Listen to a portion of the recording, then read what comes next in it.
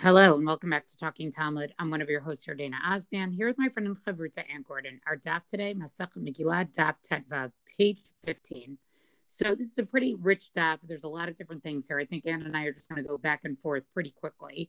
And I'm going to start with something on the top of Amud Aleph, which talks about this comparison between Malachi and Mordechai. So Malachi, as you know, is one of the Treyasar Nevi'im, right, of those 12 smaller minor prophets.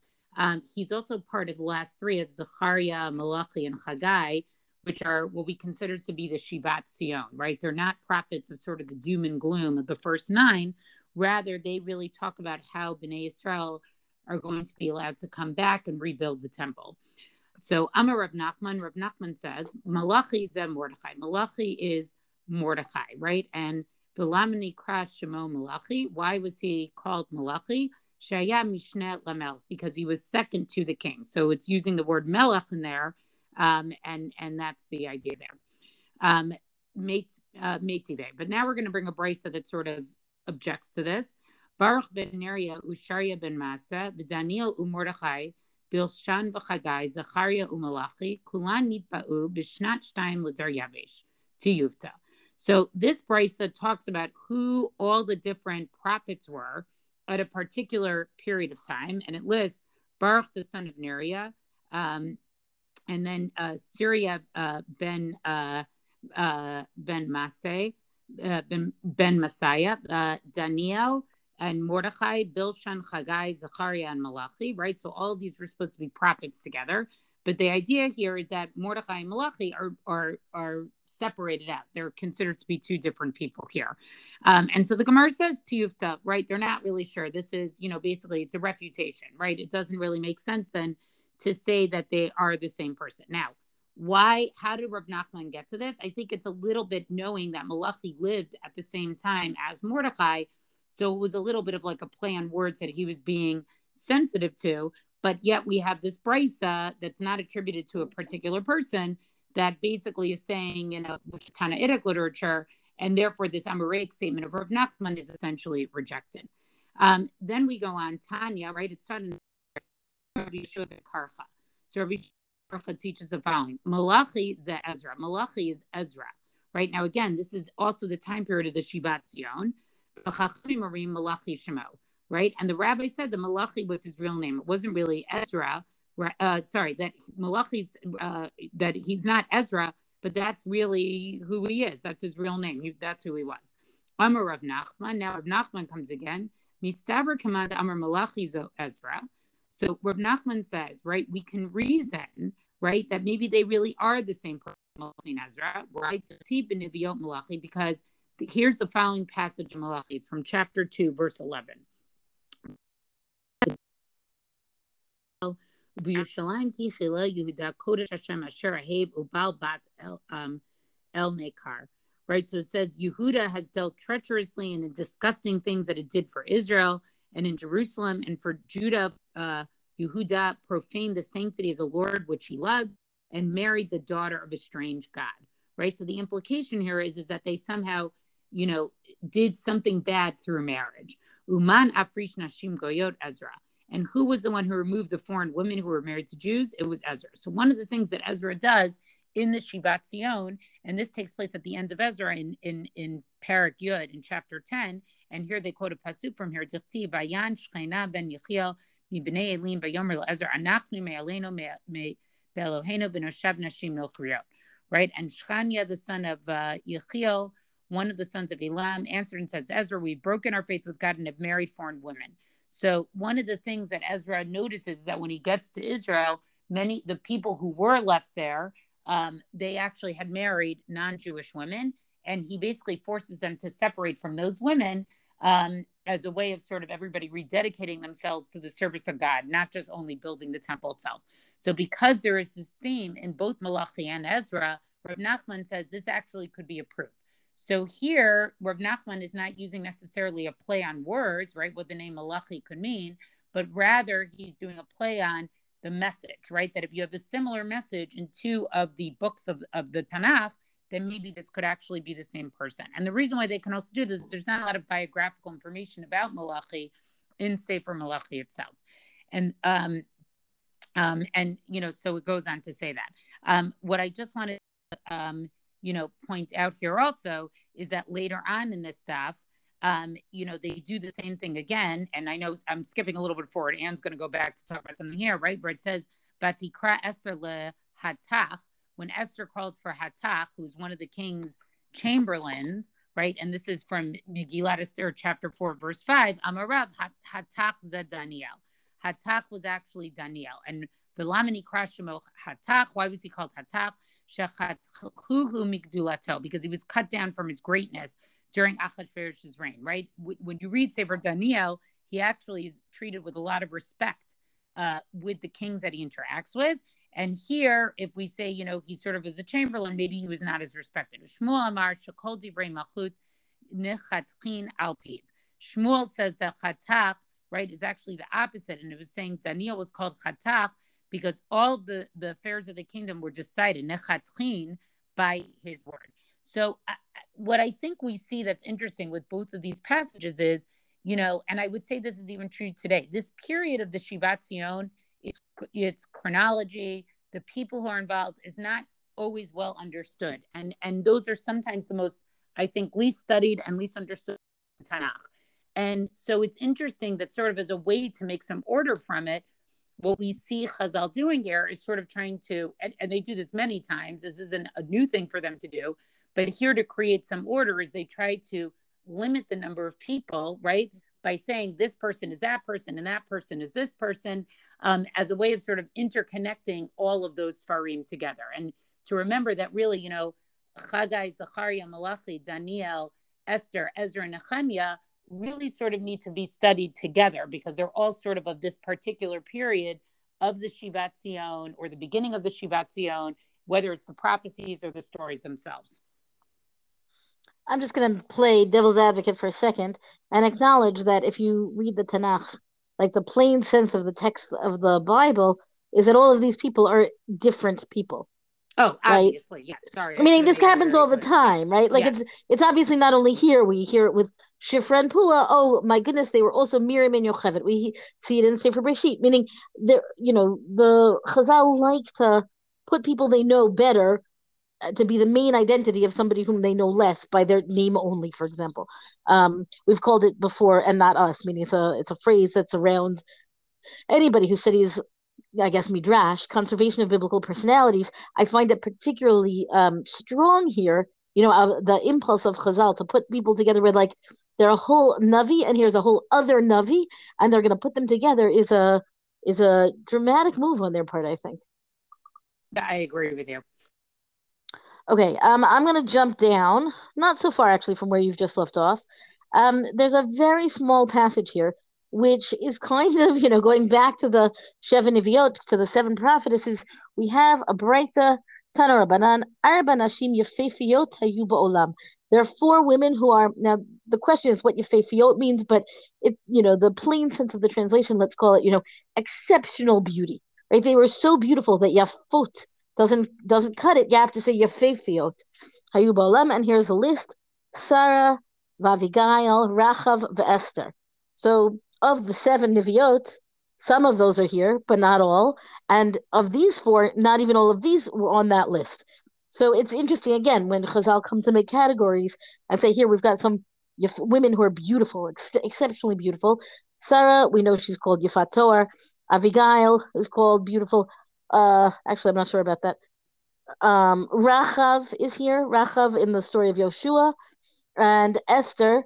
And then, of course, the Gemara, it's interesting here. The Gemara says, if you think Esther wasn't so beautiful, Esther that she was green or sallow, right? Meaning that she was, if that phrasing means not that she was beautiful, but in fact that she was not beautiful, that was a criticism of her. My peak Esther Umayal Vashti. Then take Esther off the list and add in Vashti, which I think is like just to show how malleable this kind of list is by Chazal say, well, we know that Vashti was beautiful, so if you think maybe Esther doesn't belong there, that's okay. We can adjust the list. It's not sacrosanct.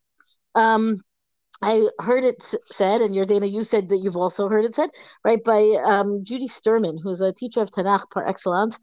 She had a long time ago, I don't know if she's still teaching this year, but she had a shiur specifically on these four women, and she went through each one of them, the Esther version, not the Vashti version, to say like what makes these four unique, because there are other people who are called Yafat Toar, who are described in the biblical text as beautiful, and not all of these are described as beautiful. So what's really going on with this term Yefefiot?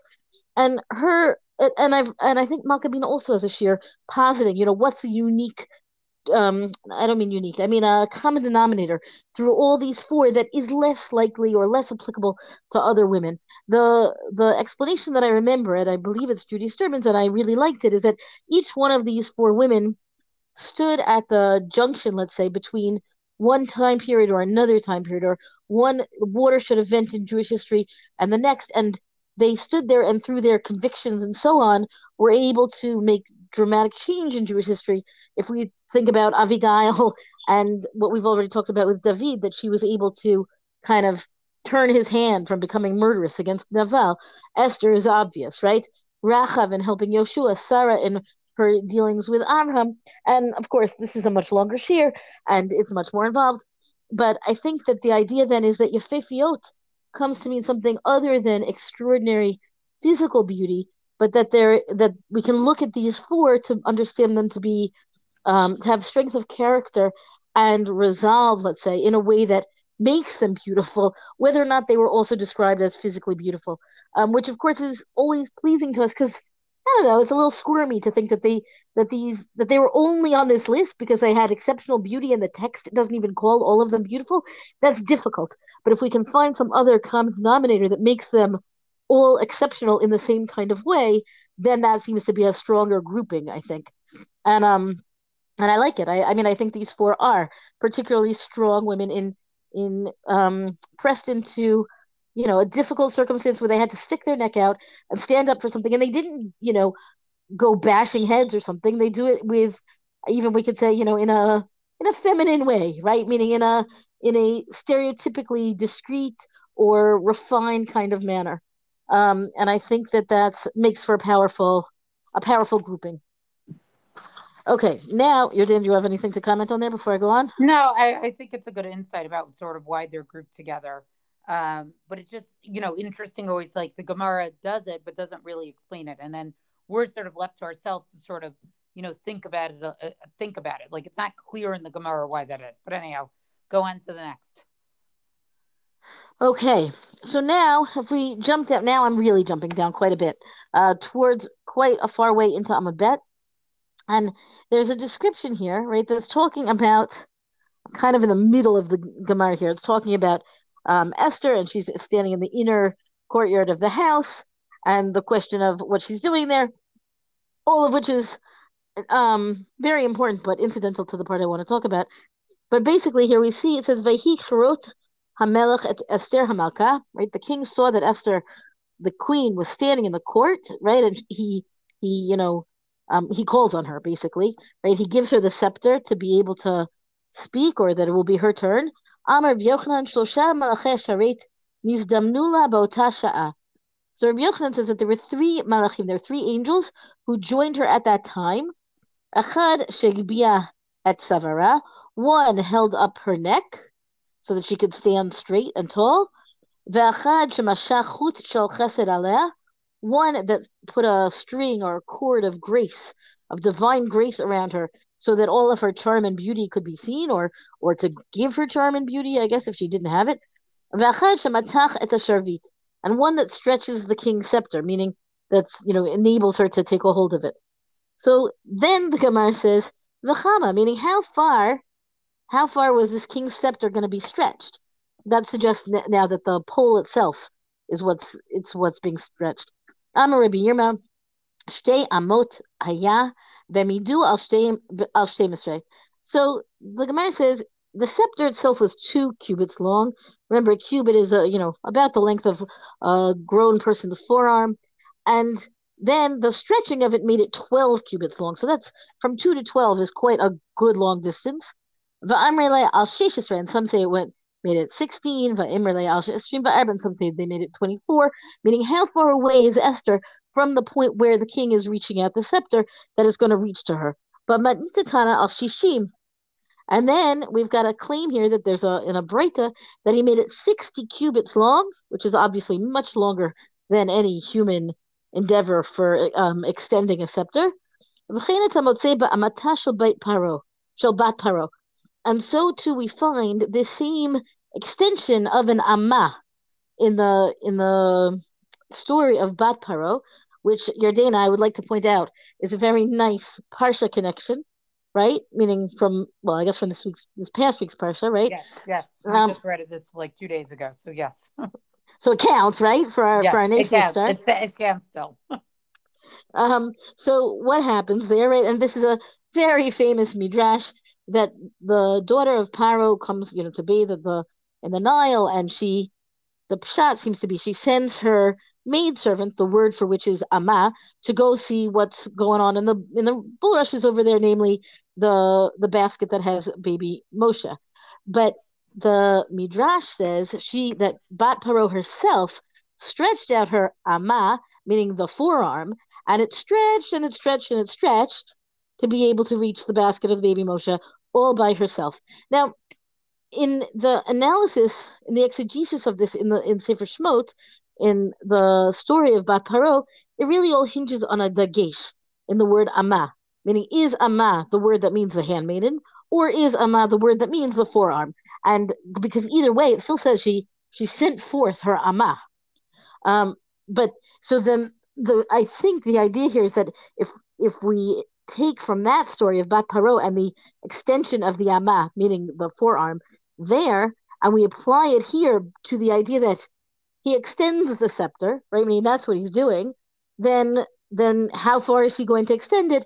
And then we've got this kind of supernatural, magical, or divine intervention to make it be all that more dramatic and also relevant, that the scepter is going to reach all the way to her, even though he wasn't really reaching all the way to her. So then the Gemara just goes on.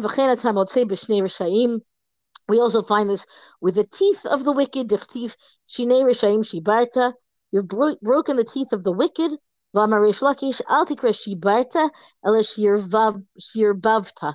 Don't say you broke, but you have enlarged. In which case, the word Sharvit of the scepter also has this kind of connotation, right? This idea that it was extended and enlarged, which I believe is all about giving greater credence to Esther, meaning to give her the honor of the king's favor at a time when maybe she wouldn't have had it otherwise, but she has dared to come before him, when she wasn't called. And let's make sure, meaning let's say Chazal are basically telling us, let's make sure everybody understands that he did not in any way begrudge her appearance there at all. He was never going to be angry with her or something like that, because look how generous he is with his sharvit, with his scepter that grows and reaches. And finally here, the Gemara says it stretched 200 amot, meaning to reach her, which is a very, very far distance in terms of even in a large throne room.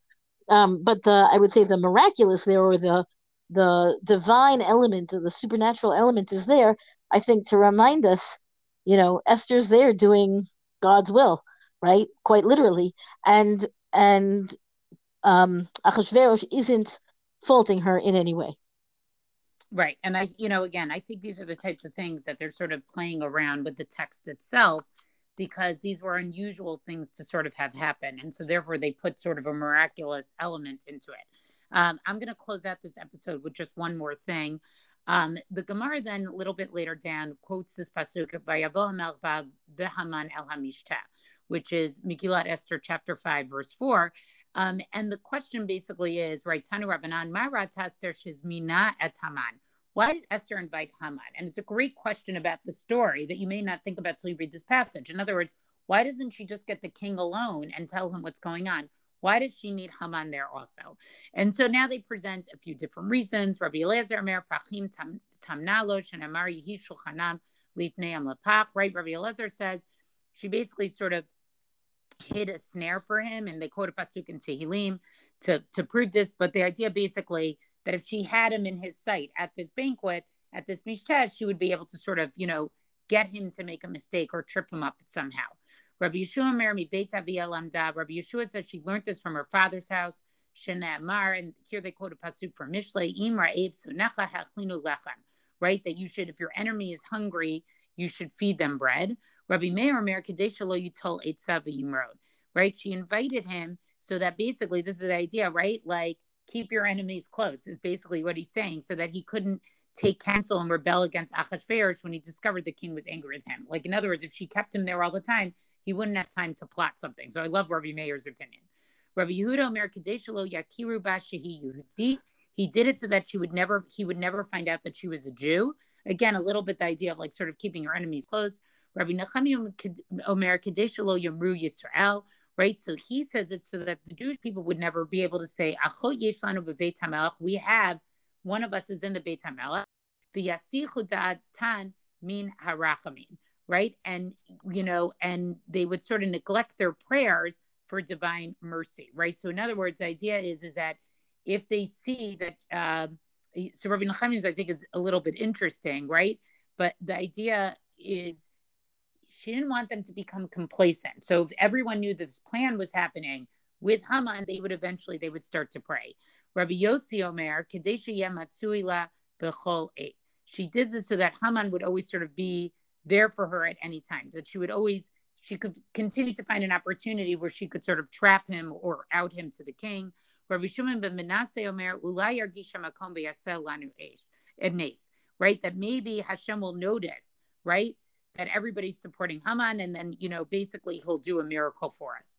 Rabbi Yeshua ben Karcha Omer, right? Aspir lo panim kedei sheharei hu v'hi, right? What does she say? Esther says herself, I'll act kindly towards him, right? And then what will happen? The king will assume we're having an affair, and then he'll kill me and him. Rabbi Gamliel Omer, melech havchavchan haya, right? Rabbi Gamliel says Achashverosh was a fickle king, right?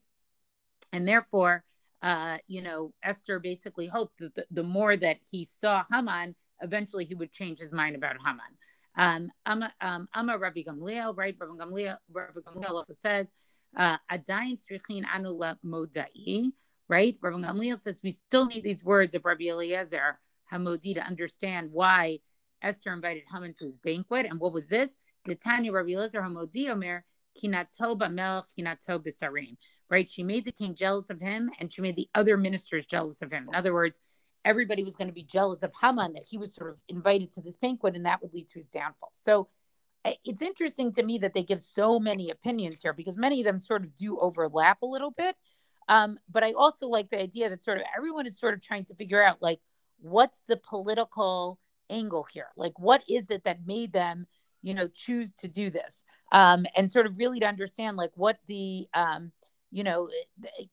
what's the meaning behind her actions? Like, this clearly had to be a little bit thought out and was done with intent.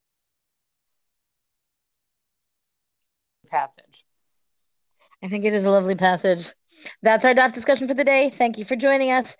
Come rank us, review us where you get your podcast. Oh, come talk to us on our Facebook page and tell us what you think of these various passages over the course of this DAF. Thank you to Rabbi Michelle Farber for hosting us on the Hadran website. And until tomorrow, go and learn.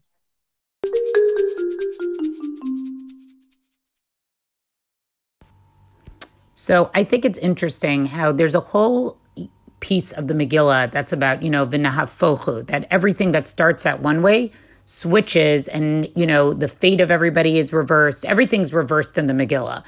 And this elaboration of the story, creating this whole backstory, I think is in a way sort of really drawing out the v'nahafochu, right? It's really trying to show us every single piece, like that, Mordechai goes from sackcloth to being dressed in finery.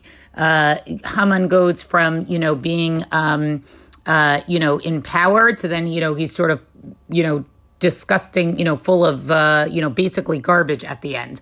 But I think that last point that you also made, that sort of the story really isn't over from there.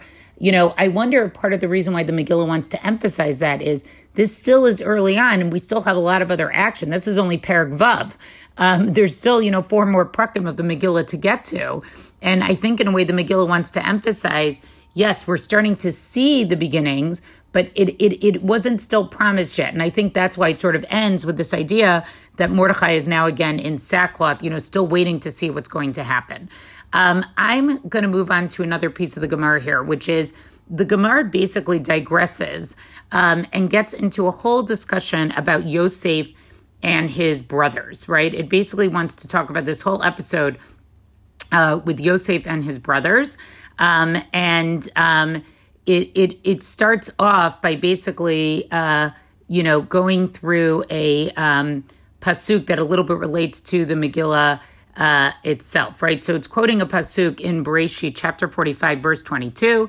It says, "L'kulam natan leish chalifot simlot, u'Binyamin natan chamesh chalifot," right? That he gave each man changes of clothing, but to Binyamin he gave 300 pieces of silver and 5 changes of clothing. And so I think here what's relating is it's the idea of somebody getting a new clothing and things like that.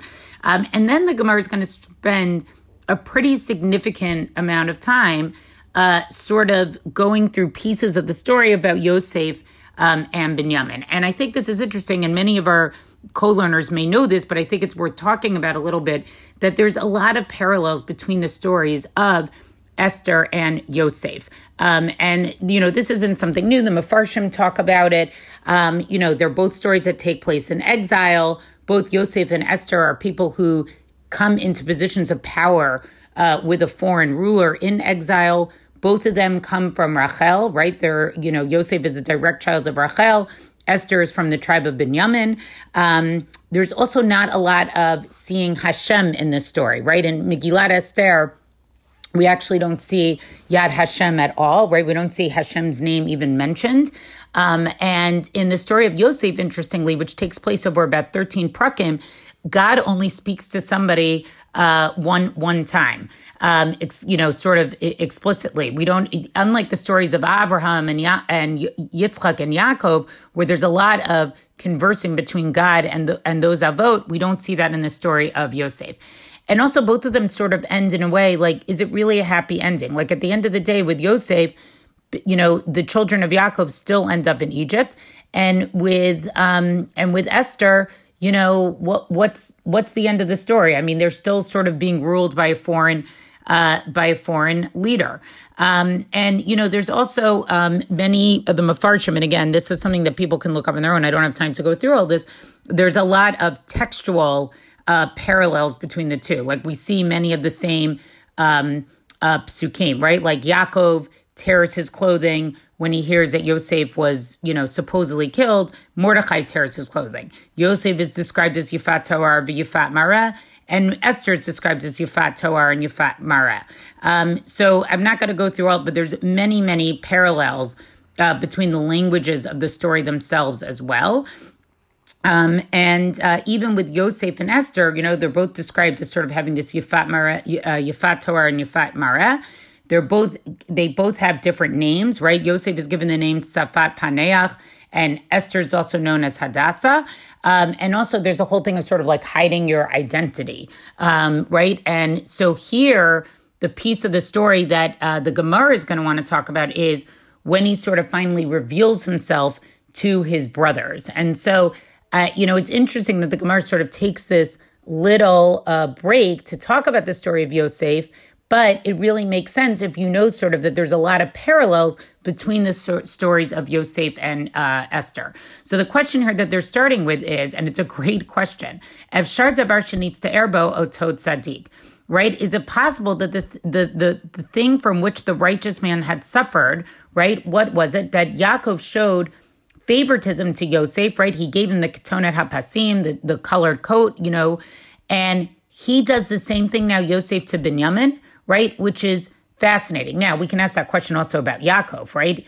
Yitzchak favored Esav, and then Yaakov goes ahead and he favors one of his children, right? And so basically the Gemara says, right, Efshar davar shenitz erbo otod tzaddik yichshol bo, right? So is it possible that Yosef would do the same thing, like that he would be stumbled by this is literally what it means? To Amar Rava bar Machsei, Amar Rav Chama bar Guria, Amar Rav, right? So this is a teaching here that says, Bishvil mishkal shei sa'alim melat Meilat Shosif Yaakov LiYosef Mishar Achav Nitgalgel Hadavar V'Yardu Avotenu Mitzrayim. Right? This teaching explicitly says, because of the 2 sill of fine wool that Yaakov gave Yosef, right, and added to Yosef beyond what he gave the rest of the brothers, this is what started this whole story and how we ended up in Egypt. In other words, there's a direct correlation between this favoritism. So the question is, why would Yosef do the same thing? Amar Rabbi Binyamin Bar Yefet, Remez Ramazlo, Sha'atid Bein Latzeit Mimeno, Sheyetzei Milifnei HaMelech B'chamisha Luvshei Malchut, She'namar, or Mordechai Yatza B'levush HaMelech Techelet. And so it says, no, he wasn't showing favoritism. Rather, he had this intuition that a descendant was going to be destined to come from him, from Yosef, who would go out in front of the king wearing 5 royal garments. And this is what it's talking about, quoting now this pasuk Mordechai in Esther in chapter 8, verse 15, which lists 5 garments that he wore. So it's sort of, he creates with Binyamin what's eventually going to happen with the descendant of Binyamin, with Mordechai, by letting him have these 5 garments. And again, I think this is a way of Chazal directly linking the stories of Yosef to the story of Esther. And then it wants to go on and continue with other pieces of the story. Vayipol tzavare Binyamin achiv, right? It says he fell on the neck of Binyamin. There's a pasuk from Bereshit, chapter 45, verse 14, except that word tzavare is in plural. Kamat tzavarim habale leBinyamin. How many necks did he actually have?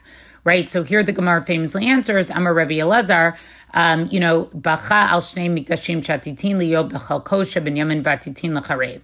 He was crying about the 2 Batei Mikdash, right? Remember, the Beit HaMikdash was partially in Yehuda and partially in Binyamin. And so that's what he was crying about, that they were going to be destroyed, right? U'Binyamin bacha al tzavarav, and Binyamin cried on his neck, Bacha al Mishkan Shiloh. Binyamin was crying that the Mishkan in Shiloh, right, which was in the territory of Yosef, right, Shatilio b'chalko shel Yosef v'atila charev, and that was going to be destroyed. And so again, I think part of what they're doing here with this, the previous piece about Mordechai and the clothing, and here about the Batei Mikdash, is they're trying to set up this story as sort of being all of this is sort of foretelling the future of Jewish history. Right? None of this is actually what happened in the present of that story, but all of this had in mind what was going to happen in the future as well. And then it goes on, right? He finally, it says, and behold, your eyes see in the eyes of my brother Benjamin.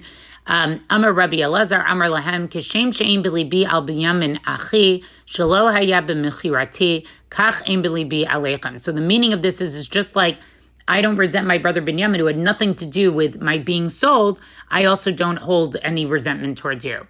Ki fi hamidaber aleichem, right? Because it says this part of the pasuk, the continuation of this pasuk from chapter 45, verse 12, right? That it is my mouth, ki fi, that speaks to you, right? Kifi kain libi. Just as my mouth speaks, my heart speaks, meaning what I'm actually saying is actually true. And then it goes on to say, Ula aviv shalach kizot asarach hamarim nosim mituv Mitzrayim, right? And his father, he sent after 10 donkeys with good things from Egypt. This is the gift that Yosef sends Yaakov, right? My mituv Mitzrayim. So they ask, what are the good things of Egypt? Amar Rabbi Binyamin Bar Yefet. And I also think it's interesting that so far we've had a lot of Torah here from Rabbi Binyamin Ben Yefet. That Binyamin's not a common name that we see, and the fact that the story involves Binyamin. But anyhow, Amar Rabbi Elazar, Shlach lo yayin shadat zekenim nocha hema. Right, he sent him wine, because aged wine, because the elderly like that. Then it goes on, ve'yachlu gam echav ve'yapul lefanav. Right after Yaakov dies, it says that the brothers, this is from Bereshit chapter 50, verse 18, the brothers went and fell down before him. In other words, the brothers get nervous. Now that Yaakov's dead, Yosef can exact revenge. Amar Rabbi Binyamin Bar Yefet, Amar Rabbi Elazar, Hainu da'amri inshe ta'aleb bi'idane skade le. Right? So this explains the sort of the saying, when a fox is in its hour, bound down to it. In other words, there was something, it's implying there was something tricky or clever about Yosef. And now, if the fox was sort of appointed to really be in charge, you have to submit yourself to it, to the fox. And so then the Gemara would say, Ta'aleh, right? Are you really going to call Yosef a fox? Right? Mat b'tzirute me'achuve, right? What was he inferior to his brothers, right? In other words, Why would you call him a fox? I don't like that they're calling him a fox. Ella ki itmar hachi itme. Right? Rather, if such a statement was stated, it was stated in this way. Vayishtachavu Yisrael al rosh hamita. Right? It says Israel bowed himself upon the head of the bed, that Yaakov bowed. And this is a pasuk from Bereshit, chapter 47, verse 31. Amar Rabbi Binyamin bar Yafet, Amar Rabbi Elazar, Taleb b'idane skedlei. Right? When a fox is in its hour, bow down to it. In other words, the fact that the brothers bowed to Yosef, the brothers were inferior to Yosef. So it makes sense that they did. But what they're saying is the better example is that Yaakov bowed down to his son. And so they said that they're trying to say that that's really where the quote was. And finally, the last piece here that they go through, Vayinachem otam vayitaber aliban. Right? Yosef comforts them and spoke to their heart. This is Bereshit chapter 50, verse 21. Amar Rabbi Binyamin bar Yafet, Amar Rabbi Elazar. Again, we have Rabbi Binyamin. Milamed shamar lahem divarim shemitkablim al halev. Right? This teaches that he spoke to them with words that were going to be accepted by the heart. In other words, he tried to make them not be scared of him. Uma asara neirot lo yochlu lekabot nerachad heich yachol lekabot asara neirot. And what does he say? If 10 lights could not put out one light. In other words, the 10 brothers weren't successful in actually killing him. How could one light actually kill the 10 lights? Now, is that actually comforting? I don't know. But a very, very interesting sort of tangent that the Gemara gets on. It's not specifically addressing the parallels between the story of Yosef and the story of Esther, but I think that the tangent is much better understood once we understand that there are many, many parallels between the two stories. And I think here, similarly to what was, described on the other part of the daf, on Amud Aleph, of Haman and Mordechai, they're trying to fill in a lot of the backstory here. And I wonder if this is also because in both of these stories, there's no explicit, element of Hashem's driving the action. And really, you're dealing with sort of people interacting with each other. And so therefore, we don't really ever know what's in a person's heart. And so both in the story of Esther and both in the story of Yosef, some of the backstory, the motivations need to sort of be explained in a little bit more of an elaborate way, because where the story is going is not explicit, because we don't have sort of like God coming and talking to somebody and saying like, this is what's going to happen. Like we do in many other stories where God explicitly comes and says, you will be saved. This is all is going to turn out okay. And we don't have that in these stories. And so therefore, I think Chazal create these very elaborate backstories to sort of fill in many of these pieces. Well, that's our daf discussion for the day. Rinkus review us on all major podcasts. Thank you to Rabbanit Michelle Farber for hosting us on the Hadran website. Let us know what you thought about this daf on our Talking Talmud Facebook page. And until tomorrow, go and learn.